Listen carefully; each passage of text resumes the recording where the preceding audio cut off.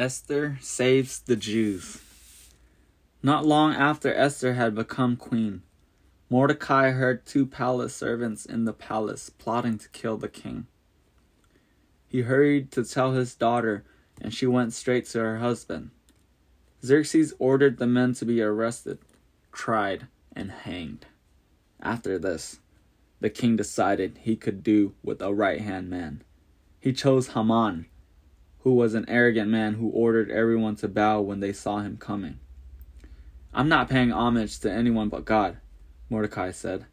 Haman wanted revenge for being embarrassed. He decided to punish not only Mordecai, but his entire race. "Sir," Haman said to Xerxes one day, "there are a people in your empire who refuse to live by your laws. They ignore your government officials and only take notice of their own priests and elders. If you don't put a stop to it, you'll soon have a full-scale rebellion on your hands. Why don't you let me exterminate them?" "Order what you think best," Xerxes said, handing him his royal seal. "Have these troublemakers wiped out. The prime minister's proclamation includes you."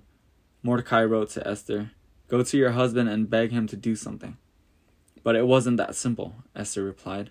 "It's the death penalty for anyone who enters the king's presence uninvited. But if I am to die for my people, then so be it." After 3 days of fasting and praying, the brave young queen went to the king.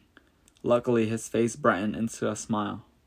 "What can I do for you?" he said, and held out his scepter to her, ushering her in.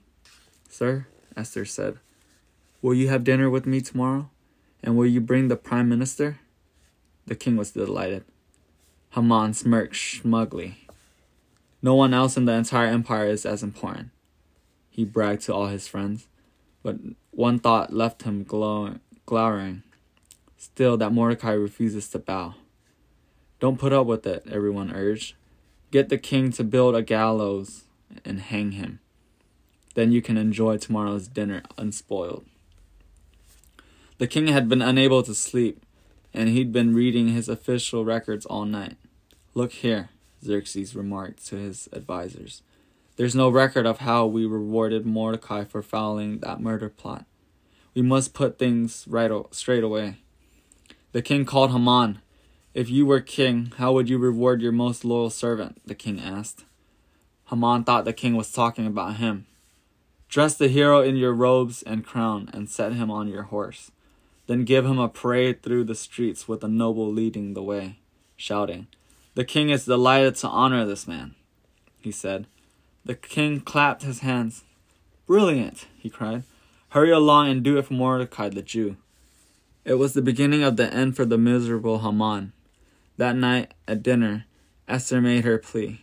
"Oh, my king, I am Jewish," she sobbed, "and orders have been given for me and my people to be put to death." Xerxes was outraged. "Whose orders?" he bellowed. "His," Esther wept, pointing at the evil prime minister. Just as Haman had wanted, the king demanded that gallows to be built as quickly as possible. But it was the prime minister who was hanged on them, not Mordecai. Esther confessed that the faithful servant was her foster father, and Xerxes rewarded him with Haman's old job. At once, Mordecai sent out an edict that canceled the former prime minister's commands, and thanks to Esther, thousands of Jews' lives were saved. About the story. The Medes and Persians had very strict laws. Once a law was made, no one, not even the king, could change it. So when Haman was hanged, the order to kill the Jews still stood. The new law that Mordecai drafted allowed the Jews to defend themselves against anyone who attacked them. That way, no one would bother to comply with the original law.